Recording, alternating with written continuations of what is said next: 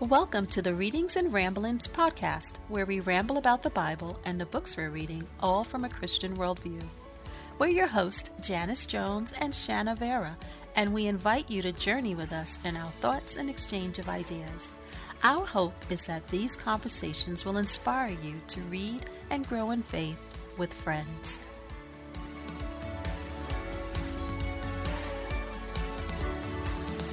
Hello, everyone. Welcome to Readings and Ramblings. My name is Janice Gentles Jones, and I'm excited to be here with my cohort. Yes, I am here, Shanna Vera, and it's good to be with all of you again, and especially with you, Janice. I know. I always look forward to our Wednesday meetings. So. Me too, because I have stuff to tell you. Oh, yeah? I try not to text too much in the week so that, I know. I could be fresh on Wednesdays when we actually do record this. We actually record this on Wednesdays. Now you know. I think our pre-conversations is where I struggle. Like, I do good all week, like not saying anything, but then we start talking and I'm like, oh wait, let me not say this now because I'm going to say it again later. I know, me too. So it's like, all right, let's hurry so we can start. So we usually start off our podcast with the quote of something that we've read from the week, right? Yes. So I was going to start with mine. Okay. I've been reading this book called The Madman and the Professor. Oh. And it's actually about the writing of the Webster Dictionary. What made you read that? It was actually somebody sent me the book in the mail and was like, hey, I love this book. I know you love to read. So I thought you should read this book. And I was like, okay. So I started reading it. Oh, wow. Was it a friend?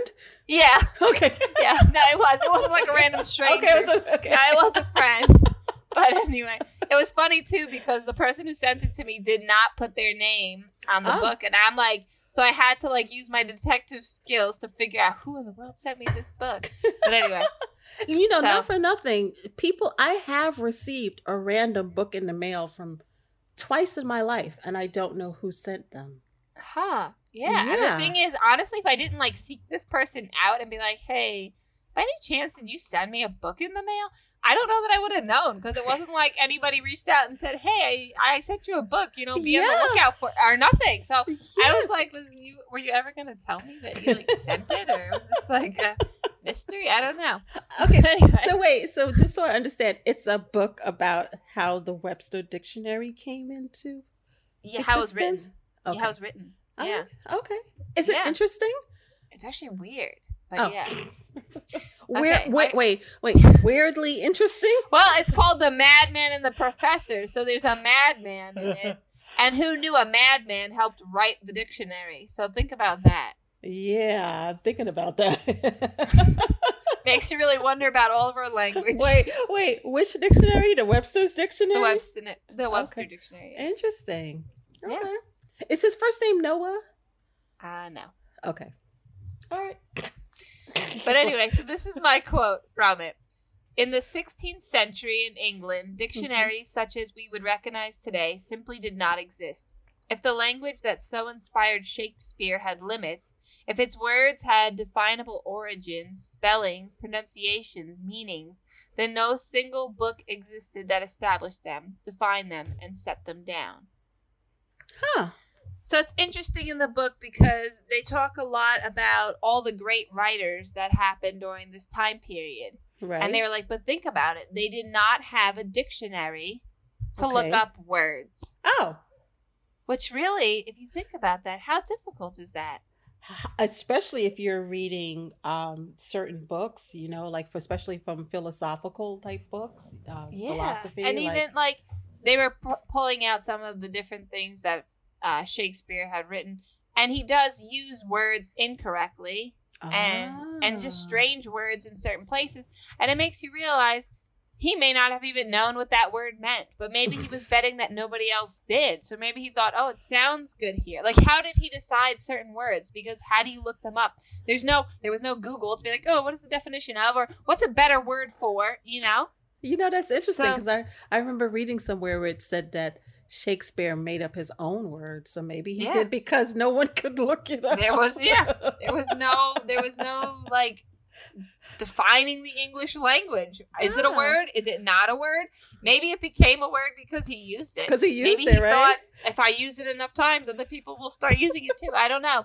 It was just a weird thought more than like, it wasn't one of those quotes that you were like, wow, it's beautifully written. But it just kind of was like, really made me think of like, wow, how hard would it be to write? I mean, I've only written papers and stuff. I've never written an entire book.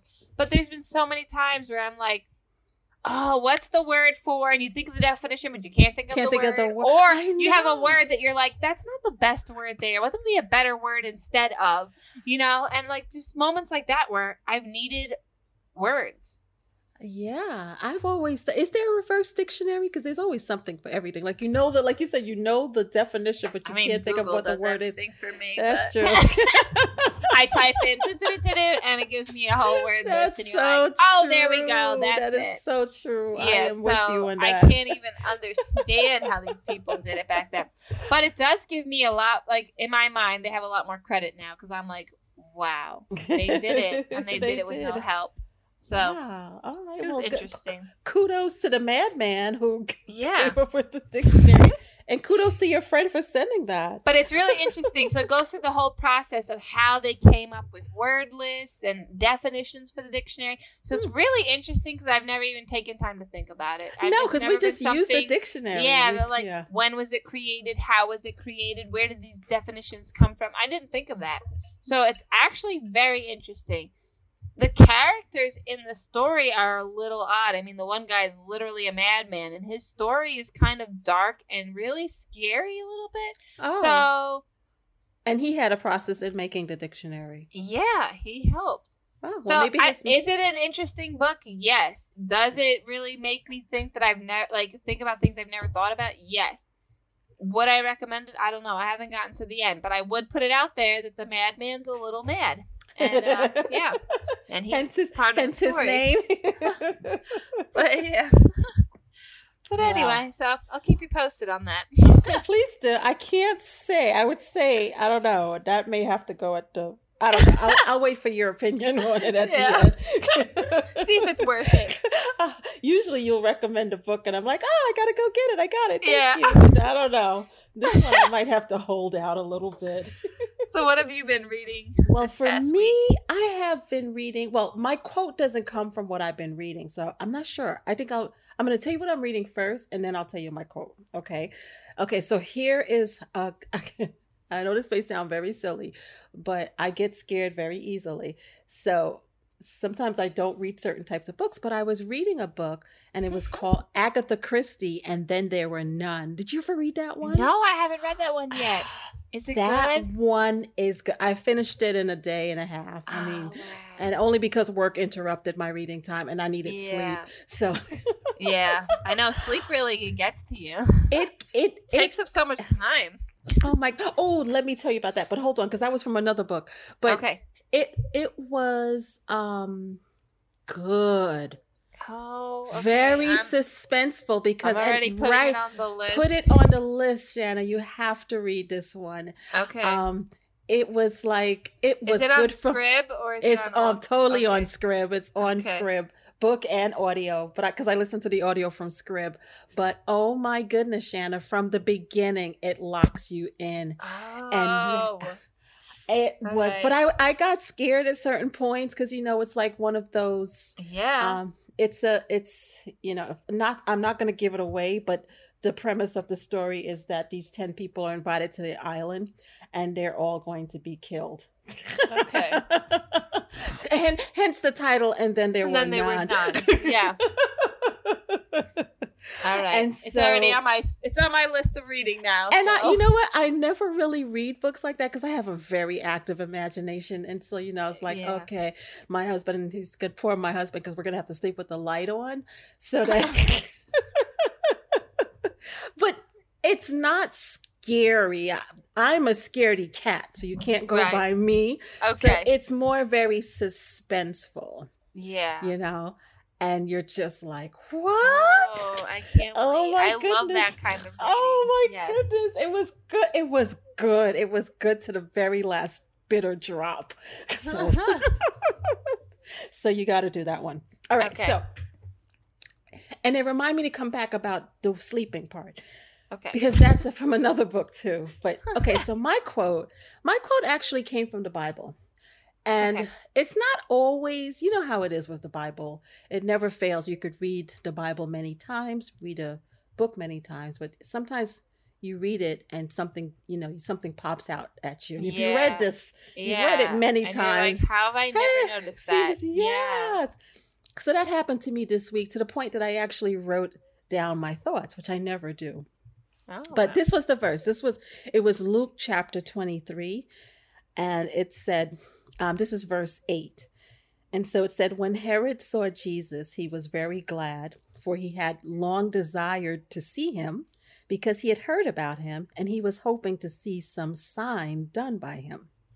So he questioned him at some length, but he made no answer. The chief priests and the scribes stood by vehemently accusing him. And Herod, with his soldiers, treated him with contempt and mocked him. Then, arraying him in splendid clothing, he sent him back to Pilate. And he and Herod and Pilate became friends with each other that very day, for before this they had been at enmity with each other. So when I read that, right? Yeah. I wrote, these were, I was just scribbling. So I wrote, so it said, Herod, he was glad to see Jesus. I couldn't remember. I didn't know. Was this the same Herod who was killing all the babies when Jesus was a baby? I don't know. Yeah, it's quite possible it could still be his same lifetime, but I actually would have to look into that. I don't know. Me too. I wasn't sure either, because I'm like, because Jesus would have been like 30 at this point. He's in the 30s, so he could still be alive. So Herod, if he was young when Jesus was a baby, could still be alive. He could be like in his. So I wasn't sure. I'll have to look that up. Me too, but it didn't have any notes, because I was like, is there any notes? And like how if you read the ESV Bible, but I didn't see anything. But anyway, he said he was very glad because he long desired to see him because he heard about him, right? So, I'm thinking, he's heard about him because, Jesus is preaching, he's teaching, he's healing, he's raising people from the dead. So he's like, he's very glad, right? But I was like, glad to hear about Jesus, but, glad because of why? Why is he glad? Was it because of I said, glad to hear about Jesus because of what he can do, but not for who he is, because he said he's heard about him. Well, I wonder if it was almost like, I want to go see the magic show. Like, yes, that's what I said to my husband. Like it's like the magician, or like in Moses' time when Moses had to perform. Can you put on a show for me? Because I want to watch what you can do. Yes. Yeah. And then I wrote, looking for Jesus to do signs before you can really believe. But I don't think he was trying to believe. I think, like you said, it was like he was being that magician, like looking for that person who, show me your trick. Yeah, exactly. But maybe if he did, it might be like, like maybe if he showed Jesus, maybe if this guy shows me a trick, then maybe I might believe that he's the Messiah kind of thing. Yeah. So it's kind of like the opposite of faith, seeing before you believe anything. And then, it's he's like... It's interesting, too, because the people are accusing Jesus, and he does not defend himself. And to Pilate, when you read Pilate's reaction, and I don't remember which book it's in, because, the story is in all of the Gospels, yeah. But in one of them, it talks about how when they were accusing him, Pilate was like, why don't you defend yourself? Like, he doesn't understand, because Pilate has seen so many criminals come through his doors and be accused of things, and whether they did it or didn't, they'd be like, I'm not guilty, right? I didn't do it. I didn't do it. They're innocent. Wrong. Yeah, of course. You fight to the bitter end, especially knowing the kind of death you're about to experience. Yeah. There's no way you're going to go down without a fight. And that was like one thing that Pilate was like, it unsettled him of like, why isn't this guy doing this? Like, this isn't normal. There's something different about Jesus. And it's so weird because he was like, in that same chapter for Luke, he's like, but I found nothing wrong with, I find nothing wrong with him. Why are we going to crucify him? Let's just punish him. And I'm like thinking, well, why are we punishing him? Because we just say you didn't find anything wrong with him. But he was like, why don't we just punish him? He didn't do anything that's deserving of death. But they, of course. And then in the book, I'm pretty sure it's John. I want to say John. I'm going to go with that. Pilate's wife comes to him and says, I've had a terrible dream. Don't do this. Release Jesus. Like, this is not going to go well. Yeah. And Pilate ends up being like, you know what? Jesus' death is on your hands, because he was willing to release Jesus. He says, oh, will we release Jesus or this, treasonous murderer Barabbas? And they say, crucify him. Yeah. And they say Jesus, or release Barabbas. And then he's like, yes. Are you sure you want Barabbas? And they're like, yes, we want Barabbas. And then, they're saying to crucify Jesus.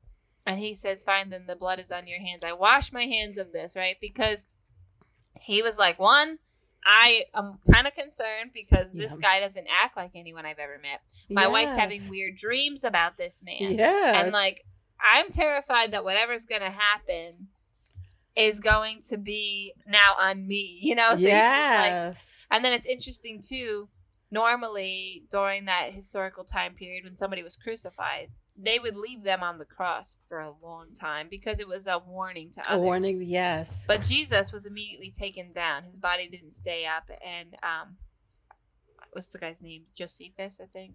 I don't know. Somebody of Arimathea, I think. Mm-hmm. Oh, yeah. Joseph of Arimathea. He comes and he says, let me take the body.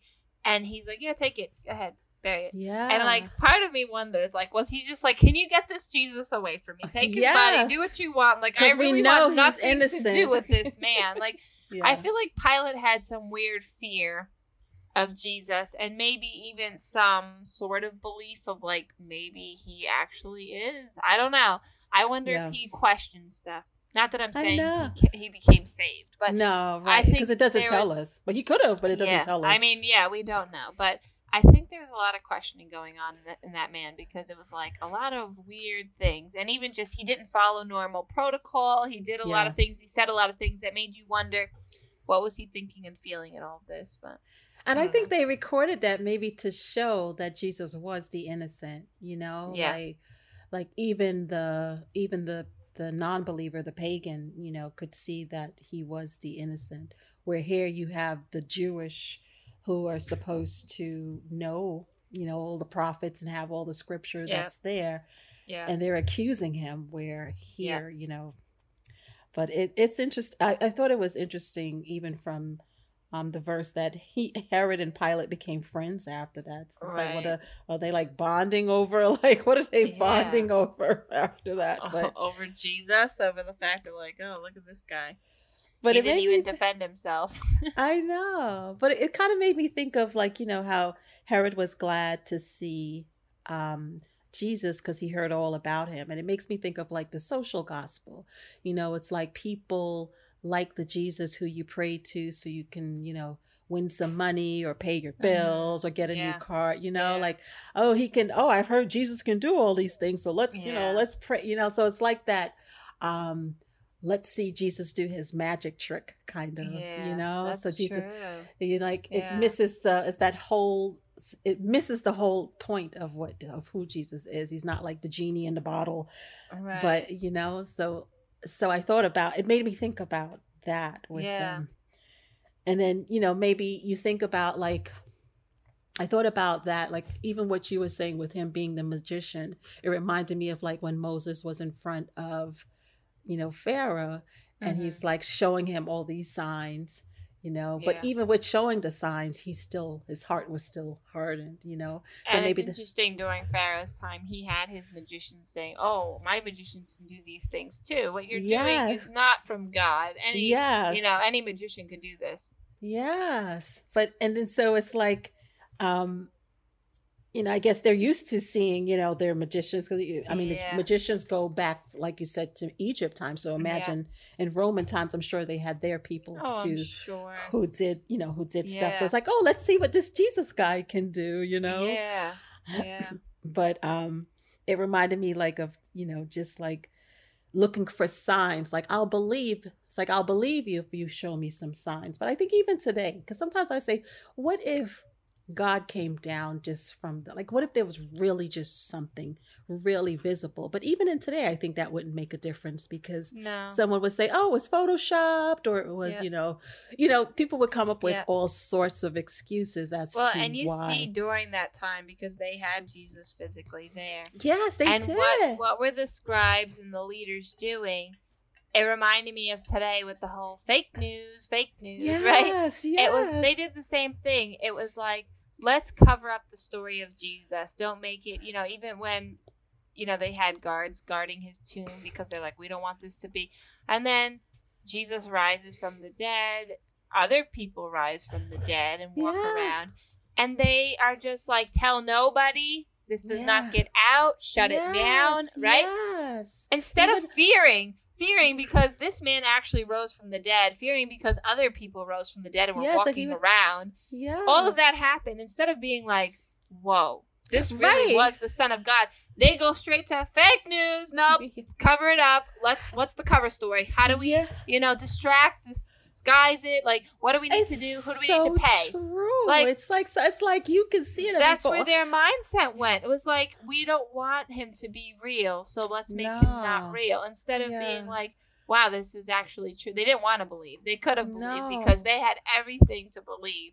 And they were like, we are not going to believe this because we don't want to. We don't want anyone else to. Yeah, it's interesting because I think it was in the book of John, which I never noticed before either, where it said they wanted to even kill Lazarus because of Lazarus being risen from the dead, that there were many Jews now turning towards following Jesus. Wow, that's funny. That was in the book. That was the only. It came to my attention because it's Lent season, so my church has services on Wednesday. So just before this.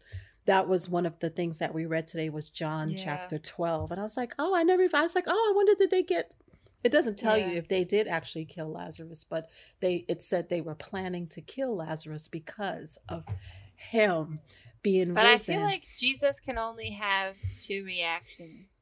You either don't want anything to do with him, you deny him because he makes you uncomfortable, because Jesus is truth. He says, I am the truth, right? Right. And truth...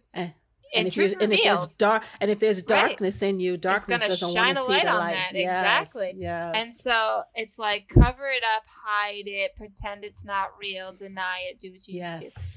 Or there's the other side of that, of like the rejoicing and the joy and all of that, because it's like, finally there's truth in all this darkness. Finally there's that light that I needed to get through all this darkness. Like, and he's like, now it makes sense, now this makes sense, and you see it the entire time Jesus is going. People are either drawn to him or they are trying to destroy him, which is actually one of the words they use. They sought to destroy him, which I was like, that is a strong word. Like, that's not like, remove him or hide him. Destroy is to completely get rid of. Like, and kill him. Some points would say is, and they decide to kill him. So I think you're absolutely right. I think people do. It's one of those two reactions.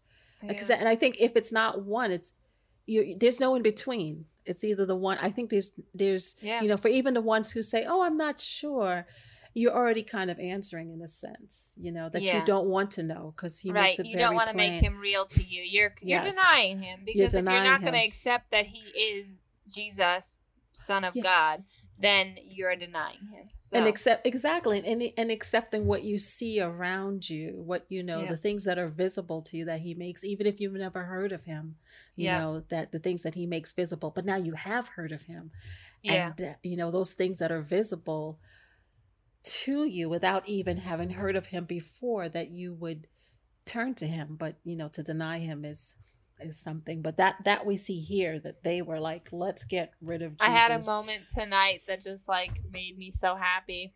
I was doing the devotions with the boys, and we were talking about we read the story about when Jesus calms the water and his disciples were afraid, and it was all about like, what do you do when you're fearful, and how Jesus is there for you and all of that. And so we're talking about Jesus, and Judah comes up to me and he says to me, he's 3, so he says to me, he's like, Jesus is God. And I was like, yes, baby. Yes, he is. That is true. Jesus is God. You are correct. Like, I don't know if he knows what he's saying or what that means, but I'm like, you have truth. You have, Some people a lot older than you, a lot wiser, don't have that truth. So the fact that you can say it, I was like, that is right. It's like, good job, baby. Yeah. And don't forget it. I love that. I love that. Every once in a while, it's like, they give me some encouragement. That's like the pureness in the heart, right? Like they can Yeah. see there's no barriers for them at 3, you that know. childlike faith Yeah. that God talks about, and you're just like, oh, I get to see it. Like, Yeah. it's one thing to read it, you know, he says you must become like a child, but then like when you're with your kids and they just say truth so easily and like so like this is real, you're like, wow, why can't we all be like that? Oh my goodness. You know, it's interesting because, why can't we? Because I look sometimes and I give so much credit to, you know, the apologists that are out there that are, you know, on YouTube and just, you know, trying to combat some of the, you know, the untruths that are out there. And I'm like, I pray for them because I hope that they don't turn bitter, because I could see after a while I would just be like, man, just can't you see? Like it's there, it's plain, you know? And they come up with so many different arguments that are, you know, untrue and, you know, just illogical sometimes. But sometimes just plain untrue because you don't know the Bible or sometimes things are not even the Bible. It's just, you know, what you see, science, you know, but you know, the Bible is accused of, you know, of that. But anyway, it's nice to see the innocence of a child who's just like, yes, Jesus is God. Yeah. There's no, but what if, and who? It's just that. So I love that. And he's not asking for proof. He's like, no, he's not saying, Mommy, prove this to me. He's just looking me dead in the eye and he just tells me. So I'm like, all right, I'm going to hold on to that for as long as I can, because I know we're going to hit an age where there's going to be like a little more pushback. Yes, of course. So we'll savor this moment. Exactly. There's this book I'm reading. So you know me, 10,000 books at one time. I think I told you about this one, Rich Wounds. Did I mention that last week? That doesn't sound familiar. That's a good, it's a good book. It actually was, I found out about it through listening to John Piper. He's from the desiringorg.com and pastorjohn.com podcast, but he had recommended this book. And actually, I'm really enjoying it. It's a Lent devotion, but it's just talking right now. Each chapter is about Jesus's life. And one of the things it was talking about was sleep. You know, how he slept. And that was such a good chapter, because of course I'm like in a season right now where I'm overwhelmed with a lot of work, and it's just like I've been putting sleep off. But not that putting it off, but you know, I've been going to bed late and I'm tired. And one of the things this chapter was talking about was how Jesus slept. And he was just saying, like, sleeping is an act of faith. You know, like each time we go to sleep, you know, it's an act of faith, because, you know, you don't know if you're going to wake up in the morning or, we take it for granted, but, you know, we sleep. And he said Jesus slept. You know, there are instances, you know, where it talks about it in the Bible. Isn't there where a Jesus psalm, slept. which I could be wrong, but it says, you know, he gives his loved ones sleep or something like that? Absolutely. And that was one of the ones that used to be, let me tell you, that used to be a psalm that I had on my wall, but I need to put it back on there. It's Psalm 127 verse 2. And it says, it's in vain that you rise up early and go late to rest, eating the bread of anxious toil, for he gives to his beloved sleep. And I was like, that's me. I'm a beloved. I need to sleep. Yeah. So actually last night I went to bed. I didn't sleep deeply, but I did go to bed. Well, I tried to go to bed early, but anyway, that's another story. I did go up to the room. Yeah. I didn't fall asleep right away. I think my problem, like, I don't, have a job outside the home. But there are nights when, like, finally everyone's in bed and I have a moment to myself. And I just want to savor it. And I'm just like, if I go to sleep, I have to do it all again tomorrow. I don't want to go to sleep because I don't want to start a new day. It's so true. And like, my kids get up at the crack of dawn. So it's not like, oh, wake up and like, no, I wake up with them. So it's like, my eyes open and it begins. I know. I know. That's why we should be like rejoicing to go to sleep, you know? I know. And you know what was interesting? Because in that chapter, it was talking about, do you remember when the same story that you were talking about with the boys, how, there's like a storm going on and Jesus is in the back of the boat just sleeping. He's like he's sleeping. So we see, that he's actually asleep. He actually, in human form, he sleeps, you Yep. know?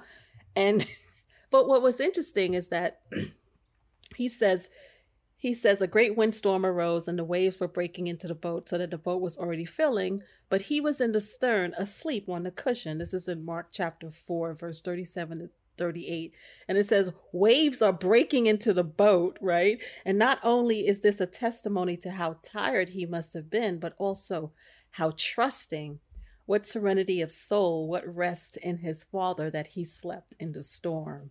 Yeah. I was like, true. oh, I want to sleep in the storm. Yeah. Right? Like there's a storm and Jesus is like I definitely sleeping. struggle. Whenever there's anything going on in my life, my sleep gets extremely disturbed. Me And too. I will dream about the stuff I need to accomplish, or I will dream about, I don't know, a difficult conversation I've had. Like, it will replay in my dreams. Oh, really? And See, so that that doesn't happen. I will wake up from it. I am like stressed out from it. Yeah. And then So- I struggle to fall asleep because of it, and then I struggle to stay asleep because of it. So like my first thing to go is sleep. But sleep. I do have to practice more prayer. And I was talking with the boys because I don't know, Roman keeps telling me he's having bad dreams at night, and I don't really know because he's 3. So I'm like, I don't know. Yeah. But I have been practicing, because when Ezekiel was little, he would have night terrors, like really bad. It was extreme, where he literally would fight going to sleep, and he would scream and flip out because he was terrified to go to sleep. Oh. And I started praying over him in his room, protection, that God would protect him and keep any evil spirits or whatever was disturbing him out of his room. Yes. And he started sleeping once again, like after praying that. And I had to do it for a while. Yeah. And so now Roman's been telling me he's been having nightmares. So I've been practicing praying with him at night, because he's a little bit older than Ezekiel was. So I pray with him. Yep. Just so that he feels the comfort of the words, and like, and I tell him, anything you pray to God in earnest and believe that he can do it, and we know that he can protect you in your sleep and give you good dreams. So we've been doing that, but I need to do that for myself, I think. I was about to say, not for nothing, I still do that. I still pray and say, please help that I have no bad dreams. Because I pray, and I won't say how old I am, but as old as I am, I still say that prayer. Sometimes I think about like my kids, and then I'm like, what about yourself? Like, you need it too. So absolutely. Sometimes I forget. No, but what's interesting? I will pray that, and I don't know. I will not have a bad dream. Yeah. There's something about that peace that he gives us that settles our spirit. Yeah. Yeah. But I do pray it though. So especially, and I prayed it when I read the and then there were none. I guess Christy had you praying. I did, because I did turn out the lights. I did save my husband from the torture of sleeping with the light on. So it's like, all right, I definitely have to remember and say, please, no bad dreams tonight. Yeah. Oh, boy. And I did not. That's good. I was so excited. When I woke up, I told my daughter, I was like, hey, I didn't have to sleep with the light on. So proud of yourself. But anyway, that book, if you ever wanted to read it and add 10,000 books to your list, it's been really interesting because it's talking about Jesus's life. So like the first chapter is his life, his purpose, how he worked, how he slept, how he wept. I love that chapter where he's talking about how Jesus wept. I should do a Lent book for myself. I'm doing the Wonder of Easter with the boys, and I'm really loving it, which I find I don't always love Christian books or books that do a take on something. Sometimes I'm really upset with them. So I was actually really excited that I loved it, and we're going through, Jesus's walk right before he dies. So but it has questions, which I like, to get the children more engaged. So I read the portion of the scripture that has to do with it, but then it gauges it from ages 3 to teenager, which is what I have. Yes. So it's nice. I ask a question, and like the 3 and 4 year olds, which are the twins and Titus, have a simple question that is just something very straightforward from the Bible. What did Jesus ride on when he came into Jerusalem? Yes, And yeah, then so they they're can like, answer a donkey. Yeah. So something very simple and basic, but they have to listen and answer. Yep. And then, Ezekiel's the next stage up, and it'll ask a little bit more complicated. And then Joan, and it will ask a much deeper question too. So it's really, it's really. So you good are doing it. You are doing it. Yeah, I'm saying I'm not doing one for myself. Like, I should have done. I think I'm like always like, okay, what are we doing as a family? So like that's our morning devotion is that. But yeah, I wish I had looked into something. Like I said, I feel like sometimes I forget. I put myself on the back burner. I'm like, okay, this is what I need to do right now. Well, if you can add one more book, I think it's definitely worth it. I would definitely recommend it. And I'm with you sometimes in reading some books, and even some of the devotions. That it gets to a point where it's more the person's opinion than actually what Scripture is saying, and it's like no. So sometimes with that, I was, I like last year, I was like, I didn't do any of the, like I have the U app, and there's a lot of devotions on the U app. And I found myself not doing a lot of them. I actually stopped for a while because I found I'm reading a paragraph written by this person and then a very small scripture. And I'm like, so I'm reading more of your writing than the Bible. Exactly. So I do use it for like reading. So like but I have found some really fantastic ones. So I think you kind of just gotta skim through them. Like there's some really great ones. I've done ones that I'm like, wow, that was fantastic. So I don't know, it's hit and miss. Well, I guess because the one I'm doing right now is just straight Luke and Acts. So it's no one's. If there is a commentary, it's just telling you a summary of what you're about to read. Okay. But it's not like the person's opinion, but it's, it's just a guided each day, you're breaking up Luke and Acts. So that's the one I'm doing right now. But I did find that sometimes you're right, where it's just like one little scripture and then the person is telling you something about the scripture, but not necessarily what the scripture meant. Like it's applying it to fit it into what they wanted to talk about. Is right. What it feels like. Yes. And so it's like, okay, that one. Okay. So that's why I don't. But this one is not that. Rich Wound is not that. He keeps it very much in line with scripture, and he's just kind of this for right now anyway, because I'm at the part. Did you find it? Where did you find that? Do you have it on It's on the Kindle, so I have it on the Kindle, but I didn't check to see if it's on Scrib. Okay. I just went and bought it. Book, then. I do like to have some physical books and some audio books, and I go back and forth with that. So you might actually order the physical. Yeah, I might just get the physical book. Yeah, if I can't find it. I would highly recommend it so far, but because it just it's reminding me of who Jesus is. Like Jesus, because we have God the Father, God the Son, like Jesus in human form. Like he even though he was still God, he understood. He understands, not understood. He understands because he too became in human God form, and fully man. Exactly. Which seems impossible to comprehend. I know, but yes, that's exactly fully God, fully man, and it's like fully man. He slept, he cried, but it showed you in the context of who he is. And the funny thing is, we know that Jesus didn't need to do any of that. No. But I think he did it because he wanted to show us, look, I am relatable to you. Look, I do understand you. Because I think God, we think, wow, that's so distant. You can't understand a simple human mind, Yes. So Jesus gives us that little piece of like, okay, you did it. You walked it, I don't know. I think sometimes we just need that to feel connected, to feel understood.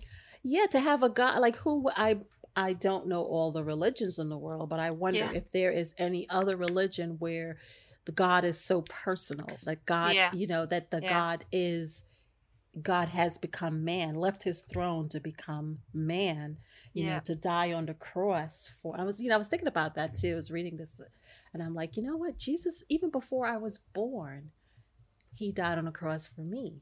You know what I mean? Yeah. I mean, for all of us, but me too. Yeah. You know? Yeah. Yeah. You know, like I wasn't even born yet, but he did that for me. You know, so anyway, I am grateful for a heart that's open, and I pray that each day too, to just, you know, I keep my heart open to you. I never want to be that person that's, you know, I've read the Bible, you know, like, yeah. No, you have to read the Bible for your whole life. You know, it's not like, I've read the Bible and that's it. We're in a different season and a different mood and a different understanding. And there's been so many things, even in recent times, where I'm like, oh, that's in the Bible. Like, you read the entire Bible. I know I have. I mean, since I was young, I've done the reading through the Bible. So I know I've had to have read it, but then it's like, oh, that's in there. Yes, Where exactly. was that? You know, so exactly. Yeah. So it's been nice, but Rich Wounds is if you want that one. All right, so we have been talking about the Bible. I guess this is a good time to we were talking that we wanted to discuss Leah's life because she's one of our favorite women in the Bible. So we don't get a lot of women in the Bible, so or at least ones that have names. so it's nice to just kind of, we wanted to do a close up of Leah. Because she's one of your favorites, right? Yeah. Actually, I had decided to name my son Judah based off of her story. She names her fourth son Judah, so I named my fourth son Judah, and I just thought her reasoning for naming him Judah was so beautiful. And you know, she struggles so hard with, you know, her husband because of their beginnings. Her husband was in love with her sister, and you feel like she shouldn't have even been part of it, but apparently during that culture, the older sister has to marry first, which actually kind of reminded me a little bit of like the Jane Austen era, where it was like they had to marry in age order and all of that, which was so remember when she was like, when was it Lizzie went to, I can't remember the lady's house, and she's like, all of you have she's The youngest before the oldest is married. But you know what, I wondered, why didn't Jacob know that? Like, shouldn't he have known that?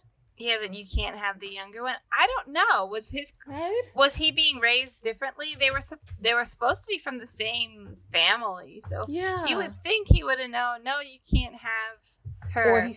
Or he and honest, there obviously must have been some kind of like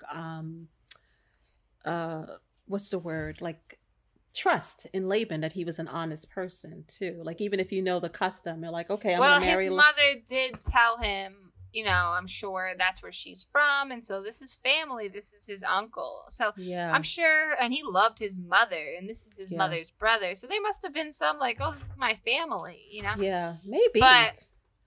But the thing is, too, he tells him, like, I'm willing to work for her. And he doesn't say, no, you can't because of her sister. Like, he doesn't tell her no. No, he's very I mean, and he had 7 years to make that click. Yeah, like, hey, by the way, it's not going to be Rachel. Yeah, you got to marry Leah first. So, nope, he did not, because he was tricking him, which I thought was actually kind of fitting.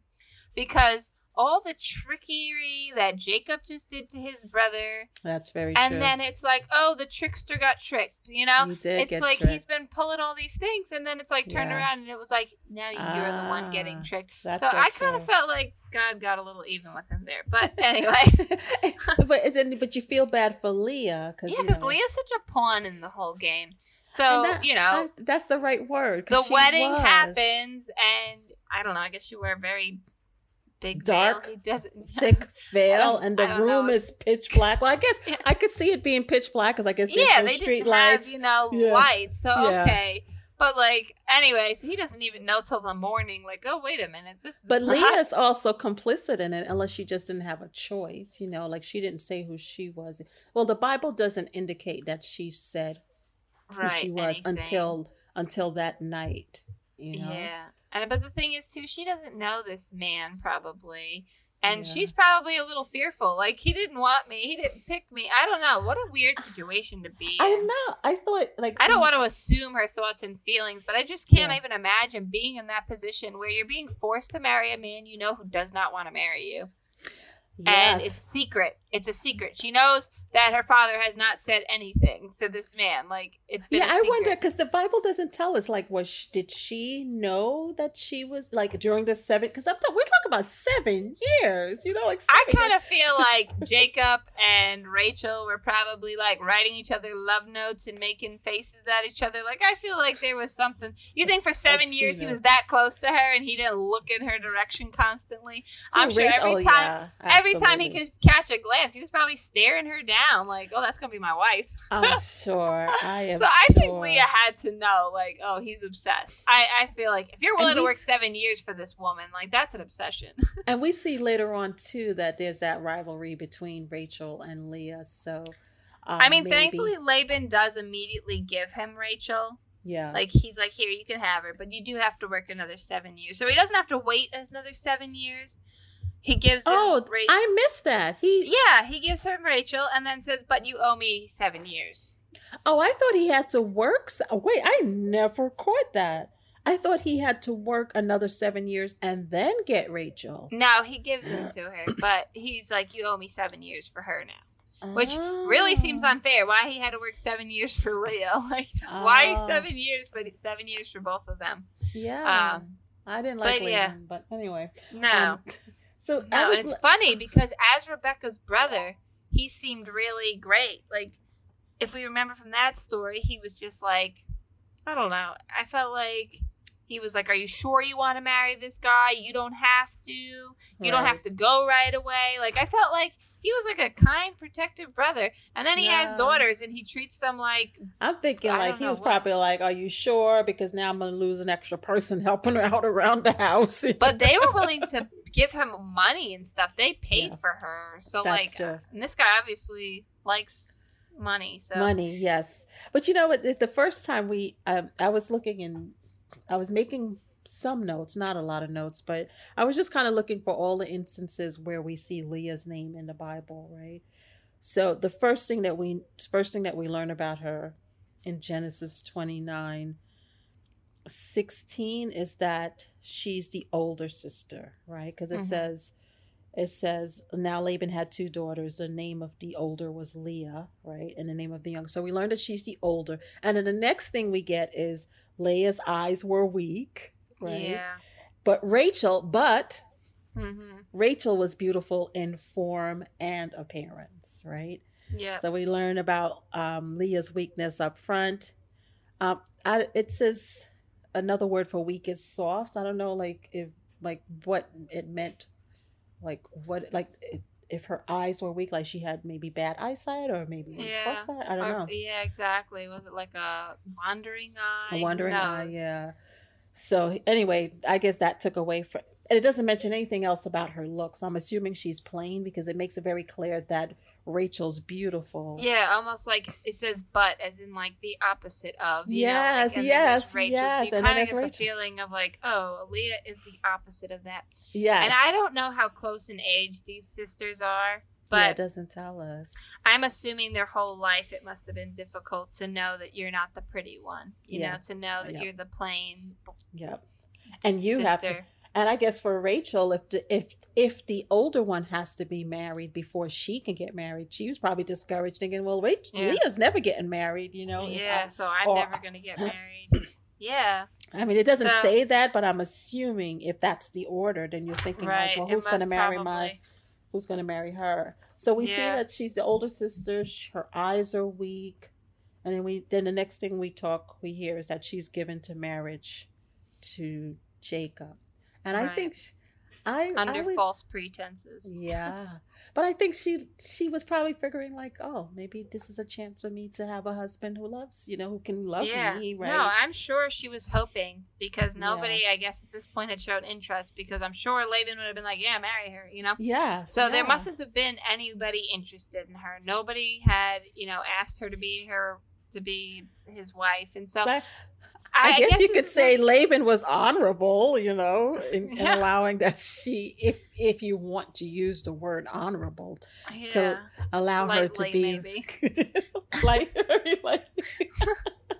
right, for her to be, for him to give her in marriage. Yeah. But yeah, I mean, that had to be like, there's probably some hope. I think she had hope. Yeah. Well, go ahead. But then now she's still competing with her sister because things haven't really changed. She's married, but to a husband that never wanted her, never loved her, but wanted and loved her sister.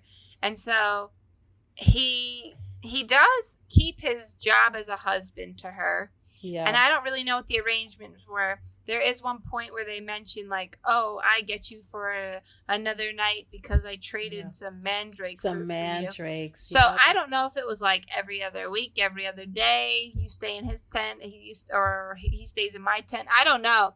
Yeah. But they definitely had like a schedule, which makes you really wonder, like, was Jacob running his household? It was like, hey, I traded for a piece of fruit, so you're in my tent tonight. Like, and he's just like, oh, okay. Like, I find that whole thing bizarre. Like, he wasn't like, I know, because we're like looking at it through modern eyes, and it's just like, I wonder how they looked at it, and maybe it was just normal, like, I don't know. It's a little calendar outside. But I don't think he had a happy household. It kind of reminded me of David. Household. If you remember, David sinned, and God said, now there will be strife in your house. Yeah. And I kind of saw that here with Jacob. I mean, he had these two women whom he was trying to keep happy. Like, let's give the guy that credit. He was doing his job as a husband, trying to keep them happy. He obviously loves Rebecca more, but he's doing his best here.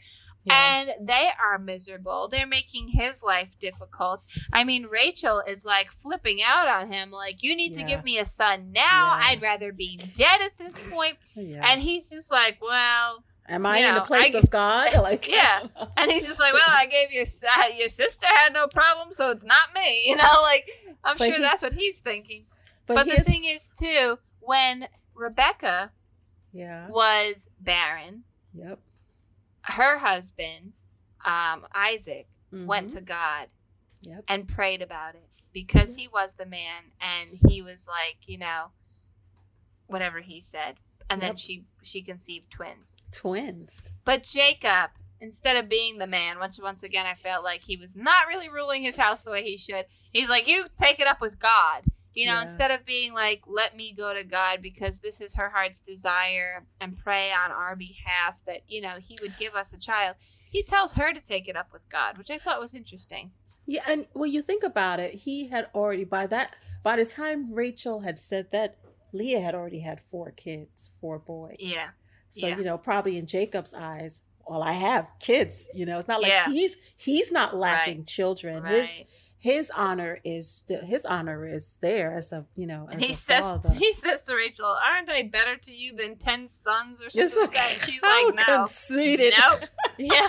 No, you're not. I'd rather have 10 sons. Sorry. Because you're not the one like out here where all the women are looking at you like, how come you haven't had any children? Like, no one's looking at him. So she was the love of his life and they were in love with each other, it just it still wasn't enough. It wasn't enough, and she couldn't find happiness and contentment in that.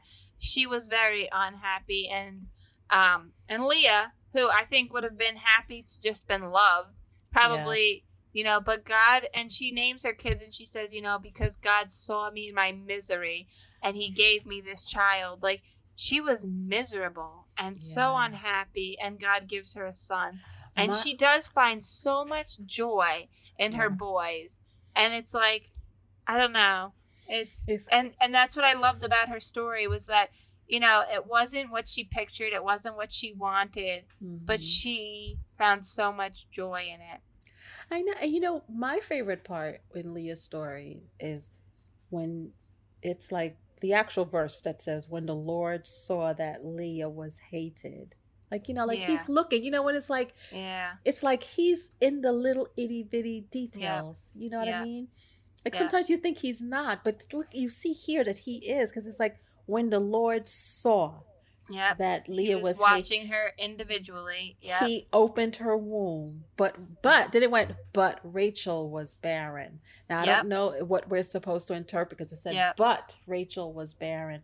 Yeah. And Leah conceived. That's when she had Reuben, right? Mm-hmm. And then the sad thing is when she was like, oh, now my husband will love me, right? Yeah. And the thing is, she doesn't give up hope, because she does the same thing with the second one. Yep. Oh, now I've borne him 2 sons. He will definitely love me. And then it said again, because the Lord has heard that I am hated, he has given me this son also. So here again, we see. And then she calls him, since she has Simeon, and then she again conceives and she has Levi.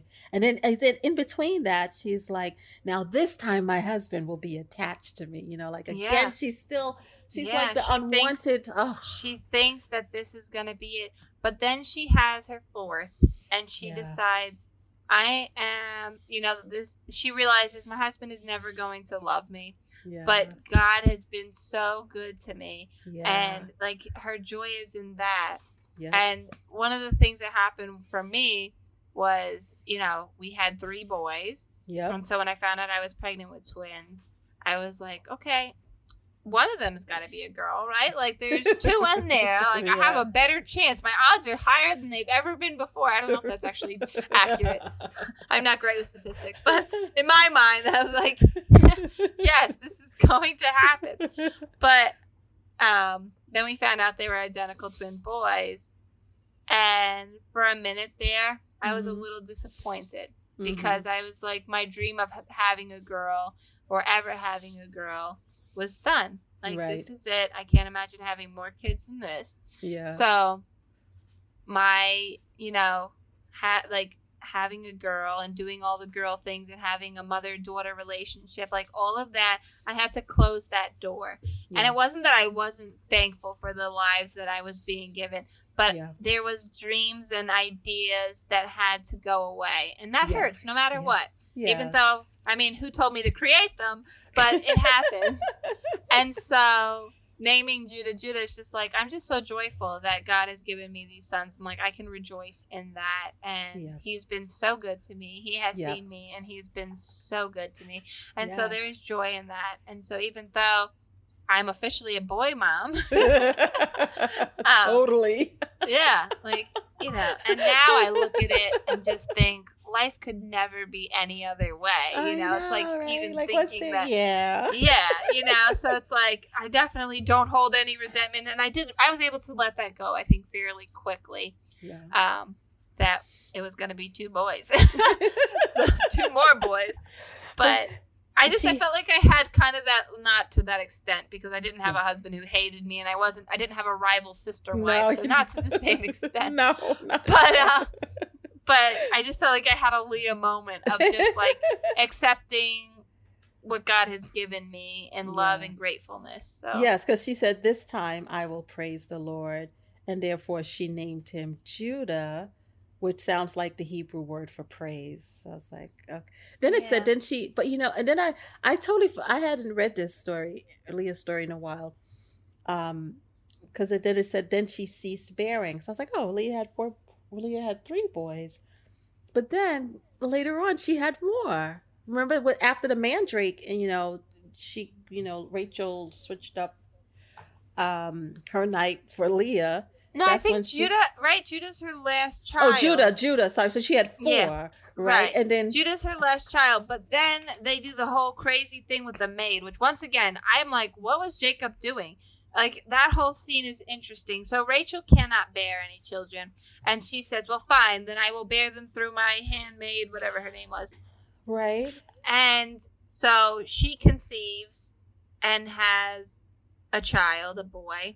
Yes. And then she conceives again, her handmaid, and it's another boy. Well, then Leah, I guess, gets jealous of the fact and says, oh, well, then here's my maid, impregnate her, and then she will give me more children. No, so now he's just... Yes! I know that part, but no, Leah had more. Did she? She did. I didn't know that either. Because unless I'm reading it wrong, it says in Genesis 30, it says, and Leah conceived again, and she bore that night that she went in with him with the mandrakes. For the mandrakes. She laid with him that night, and God listened to Leah, and she conceived and bore Jacob a fifth son. That's who that was. Her fifth son, name? Issachar. Oh. And then after that, she had Zebulun, and then she had Dinah. Dinah was hers too. She had the girl. She had, so there's still hope for a girl. Yeah. What else? We'll talk about that offline. 7 children. But she's the one who had she had Dinah. Dinah was hers. So she actually bore him 6. Only reason why I know is because I was reading it. I read it over again tonight. Okay, so I was thinking, like, she does give her maid. Yes. Okay, I'm like, but they were a whole thing with their battles with the maids. And I was like, so that whole thing got real weird. Because it said in verse 9, this is Genesis 30, verse 9, it says, when Leah saw that she had ceased bearing children, she took her servant Zilpah and gave him... I mean, Jacob is just to be a man back then, and gave her to Jacob as a wife. But like, what was she thinking? Like, was he excited about this? Was he just like, I'm doing it to keep my wife happy? Like, I know, like I wasn't even looking at her, but okay. Yeah. But she had Leah's servant had Gad. She bore him Gad, and she bore him Asher. Okay. So Zilpah. So she did have 2, but then But you see, like, Leah did have more. So she actually had 6 sons and a daughter. And the thing is, I wonder if that's why God decided to give Rachel children. Because Leah got down and got petty with her sister. Instead of ending on that good note of Judah and just being like, praise God for what he's given me, she stoops down to her level and starts playing the same games of, oh, here's my maid, I'm going to have more children than you. And just, it was so much where she was like, this is all I have is my kid, so I'm going to outdo you. Yeah. And Rachel's, I mean, she's terrible. She gives the maid, and he has 2 children, and she's like, there, now he'll love me, And, I mean, it was terrible how they both acted, but it was like, if Leah had stayed on the high road, maybe God wouldn't have blessed her sister. But she stooped down to her sister's level. And then the other interesting thing I find is that Rachel says, if I don't have any children, I might as well be dead, or I should die or something. Yeah. And then she dies in childbirth. Oh, and it was like, it's almost like she cursed herself. Instead of having the right attitude, going to God, doing what she's like, she said such a horrible thing. I mean, to say that is pretty extreme. And then she's taken in childbirth. She dies having Benjamin. It's just interesting. Only thing I can think of is, because again, we're looking at it through modern eyes, right? Yeah. No, but, I mean, like, definitely. Yeah, meaning like I guess if we lived in a time, where the woman's honor, you're only counted as a woman if you have children, you know what I mean? Right. Like, you're looked down upon, you're laughed at when you don't have any children. So I can't imagine that that's easy either. And you're supposed to be the beautiful sister, but you're the one that's barren, so that's even worse. It's like I have these great looks, but what does it matter? Because my sister, who's plain, is giving my husband all these kids, and I can't even, give. Yep.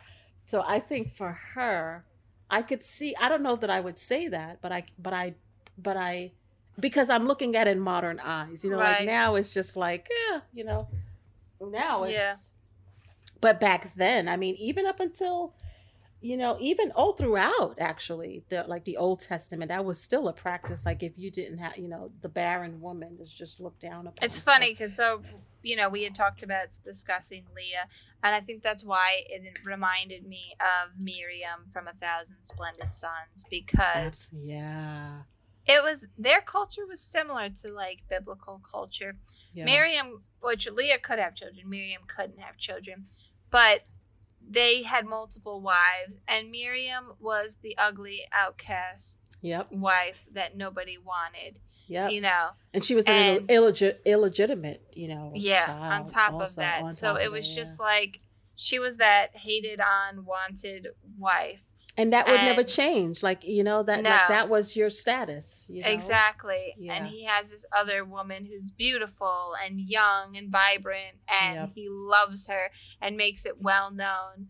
And these two are supposed to live together. And she has lots of children for him. Yep. Yeah. Yeah. So it kind of just reminded me of that story. And even just like their sense of like feeling unworthy of love, of just like, you know, will my husband, you know, care about me, and you know, understanding, having to come to terms with that will never happen. And also even just like their standards, like I felt like Miriam had these high morals. Like she was, you know, she was a Muslim, so obviously not the same, but she was very into doing her prayers and saying her prayers. And you see Leah, who has this close connection with God, where God sees her, God hears her. So you know she's crying out to God. If he's hearing her and listening to her, this is Leah crying out to God, like, God, see me, hear me, please give me a child so that my husband will love me. And God answers her. And you see Miriam very dedicated to her prayer life and her rituals of religion. Yeah.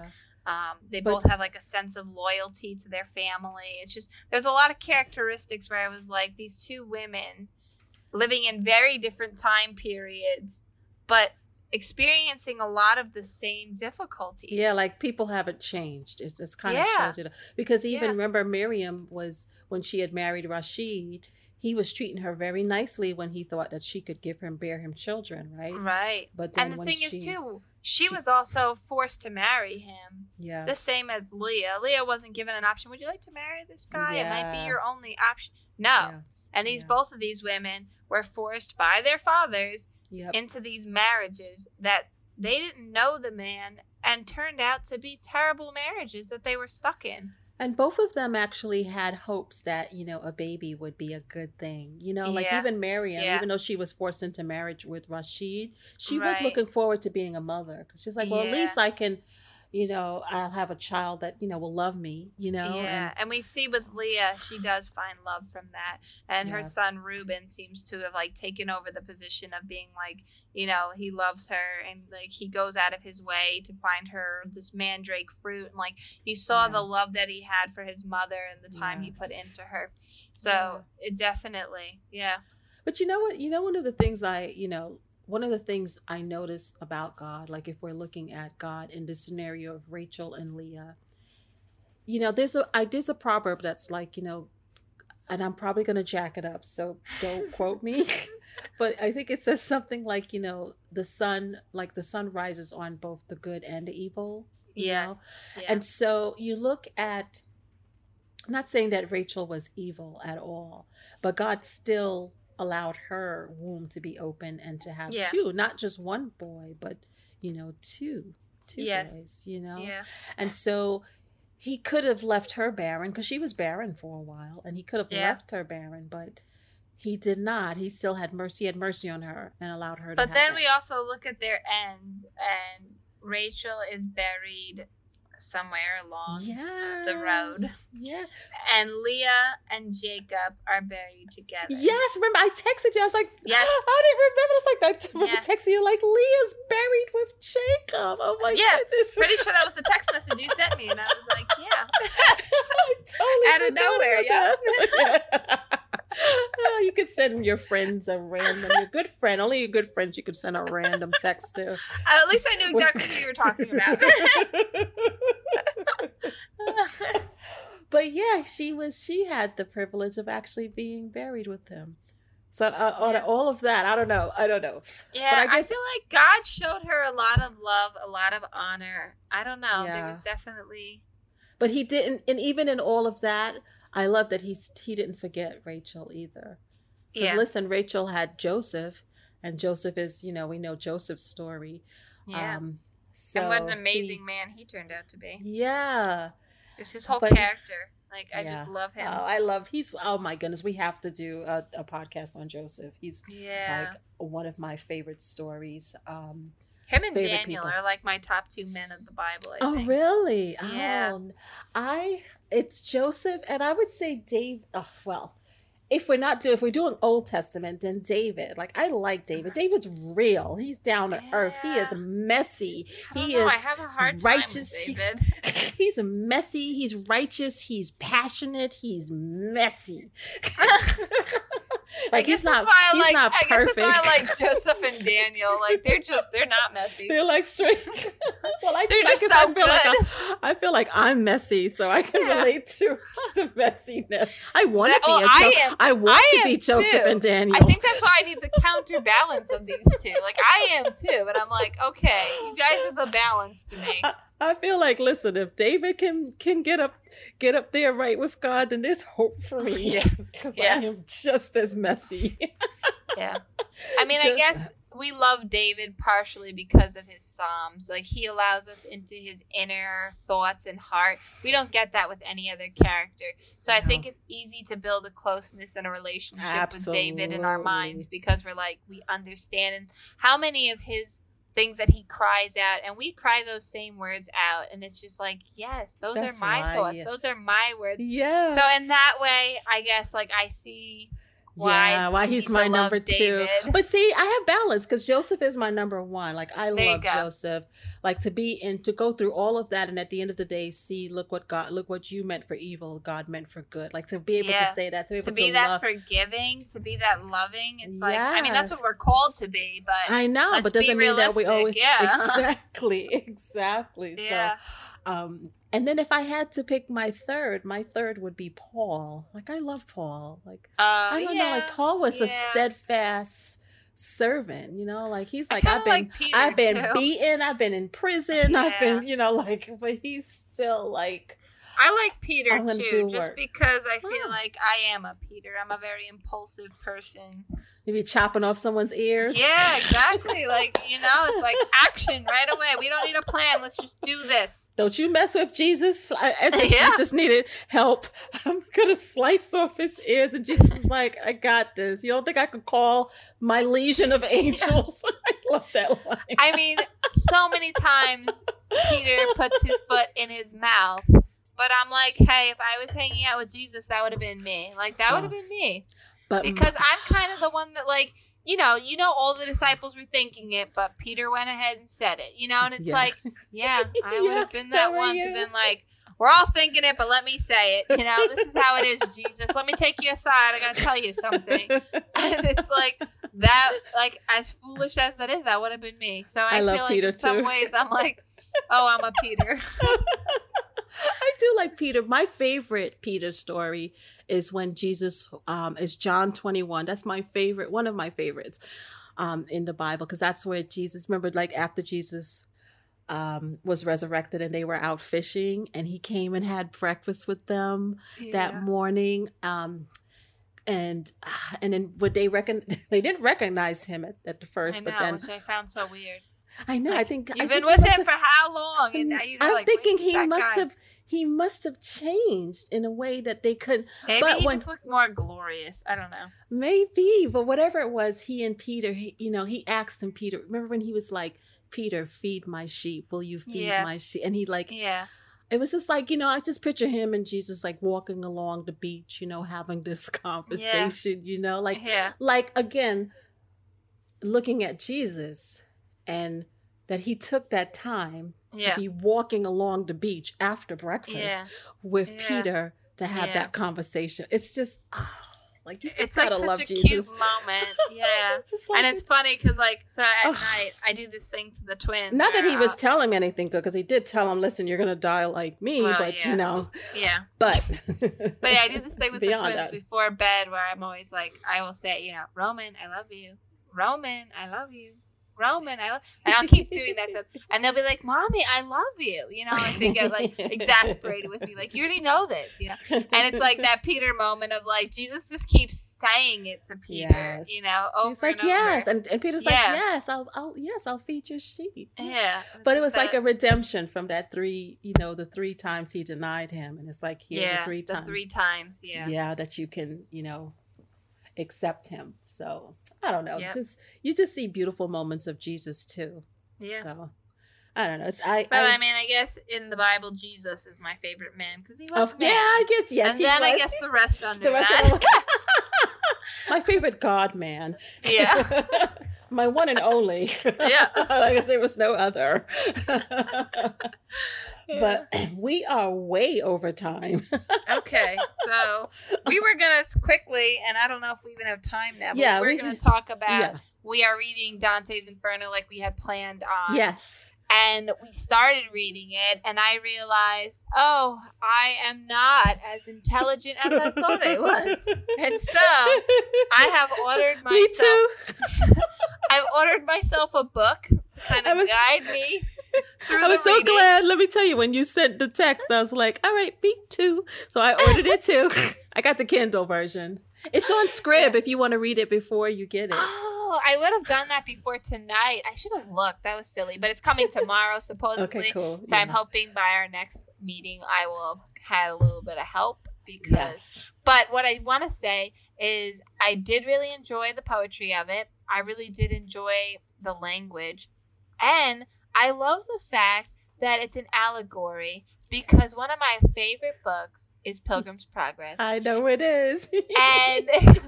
And so I feel like it's like a poetry version of Pilgrim's Progress. And that's what made me really excited as I was listening to it. I'm like, oh, this is Pilgrim's Progress, but like poetry version. And obviously in Pilgrim's Progress, we don't go through hell, purgatory, and make our way to heaven. Right. But it's that same kind of idea, because we see it starts off with this man, and he's wandered off the right path, the narrow path, right? Yes, so we know he's left the right way, and he's lost in darkness, and he doesn't know where he is or where he's going. So we right away are like, we can make connections. Okay, this man represents, the everyday man. All of us. Yes. Exactly. Yes. This is us. And we realize that he has strayed from truth, and he is now in darkness. And then he sees this hill. Yes. And there's light at the top of it. And he wants to get to that light, because he's like, I don't know where I am. This is going to help me. But there's these three beasts that are blocking the way. Especially and I'm hoping wolf. The wolf. Yeah, I'm hoping the she-wolf or something. Yeah, it was like, I'm hoping my guide is going to explain a little bit more about who these characters are, because it didn't really explain it. But he can't get up there because they're there, and he has to come back down. And he's kind of lost hope. You feel like he's a little bit hopeless, like, oh, I'm never going to find my way out. And then this guy, Virgil, finds him and is like, hey, let me be your guide. And actually, he asks him, because he realizes who Virgil is. He's like, oh, you're Virgil. He's like, you know. And it's funny, because he's like, I'm a poet. And you're just like, this whole thing is poetry. So are you writing it? Like, it just makes you wonder, like, is Virgil the writer of all this? I don't know. That's what I was thinking. And so he's this poet that's going to help him find his way. Yeah. But they're taking the scenic route, because I'm like, why is he taking him through all of this? Well, I think I can't. It does explain that. I can't remember why, but I think he said something like, "Oh, we can't get past we can't go up the straight way because the wolf is guarding it. So I'm gonna take you a different way." Right. And so. But you're just like basically going through hell. And I kind of listened ahead to just kind of some of the things that he witnesses. It's a little creepy and it's a little dark. But I feel like with a guide, I'll kind of be like, okay, this is what this represents. This is what this stands for. Because that's the thing. The whole thing is an allegory. The whole thing's this puzzle. And I was like, oh, I love it. But I kind of need like some hints along the way. So I'm hoping having this book is going to be like, and then when I listen to it, I'm going to be like, wow. So I got to tell you. So I have the Dorothy Sayers translation, which I love, because she actually, the way how it was first written, how Dante wrote it, it was in it's like it rhymes. There's a pattern to it. Yeah, there's a pattern. It was a simple pattern too. I like poetry that has simple pattern, and this does too. It was like A, B, C.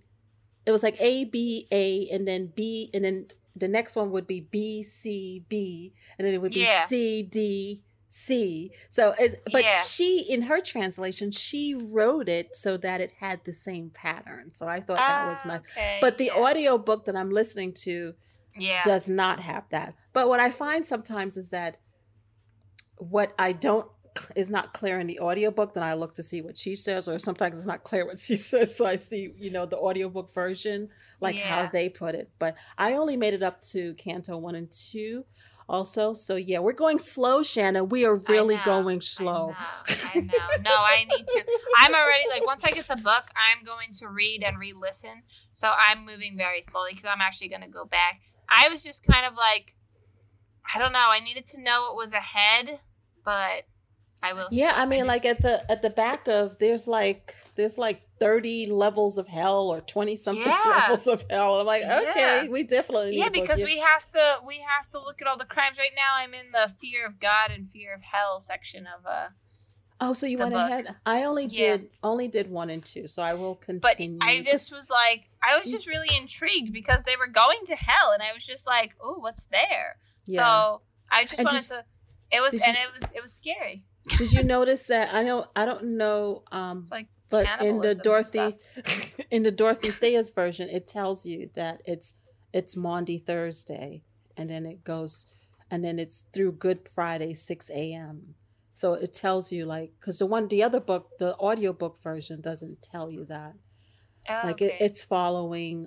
So you know what? Why it's going slow is because, to read this and then also to read the guide. But the other guide, the one that you recommend, it's good so far, but it's giving you his history first. So I didn't want to skip that part, like the introduction. Wait, did you skip the introduction? I haven't gotten it. I get it tomorrow. I forgot. So I haven't started reading it yet. Okay. But yeah, I picked that one because it was actually on Christian Books. Because there was a bunch of them on Amazon, and I was like, oh, I have no idea which one's a good one. Yeah. And so I saw it on Christian Books, but Christian Books takes like 2 weeks to ship it to you. And I was like, I'm going to be 2 weeks behind. Yeah. So I was like, oh, I'm going to use my Prime and just get it through Amazon. So sorry. So it'll come tomorrow. Okay, so it'll come tomorrow. All right, so we're reading this slowly. So as we're reading, we're going to be talking. And Prime actually, because I ordered it when I told you that day I had ordered it. So they're already making me wait a few days, but at least it's not 2 weeks. I was like, okay, Kindle. But yeah, I was glad you were like okay with me using a commentary book because I was like, we should have. No, actually, that's I really didn't. I told you I didn't know that much about it, so I was not like mentally prepared for what I was getting myself into. So I didn't even think about that, but yes, meaning like that's why someone had recommended Dorothy's version. But I do like the other book too, so. That's why I'm going slow, because I have to have time to read that book and then read this one too. So yeah, but I feel like I'm really going to like it. Because like I said, I was getting, John Bunyan like feelings from it. So I was like, ooh, this is like Pilgrim Progress. So I was actually really excited. So as we're reading it, we'll let you know how we're doing on this journey. We're going on a journey, so we'll let you know how we're doing. But we are wrapping it up. We're like way over. So thank you for listening. If you made it this far. If you've made it thus far, yes. You're the real hero. Okay. And we'll see you next week. We'll probably we don't know. We'll let you know. We don't know next what week. We're doing. It's a surprise. But we plan on talking about Dante's Inferno, definitely. Yes. Everything else is, I guess. And everything else is it might be a ramblings, it might be a readings episode, it might be a ramblings, not sure. But we hope you'll join us next time. Tune in and find out. All right. Have a wonderful, wonderful week, and we'll see you next time. Bye. Bye. Thank you so much for listening today. We hope you enjoyed this episode. Can you do us a favor? If you like this podcast, please write a good review for us on iTunes or Spotify or your favorite podcast player. Your review or like helps others to find and listen to our podcast. Thanks again for listening, and we'll see you next time.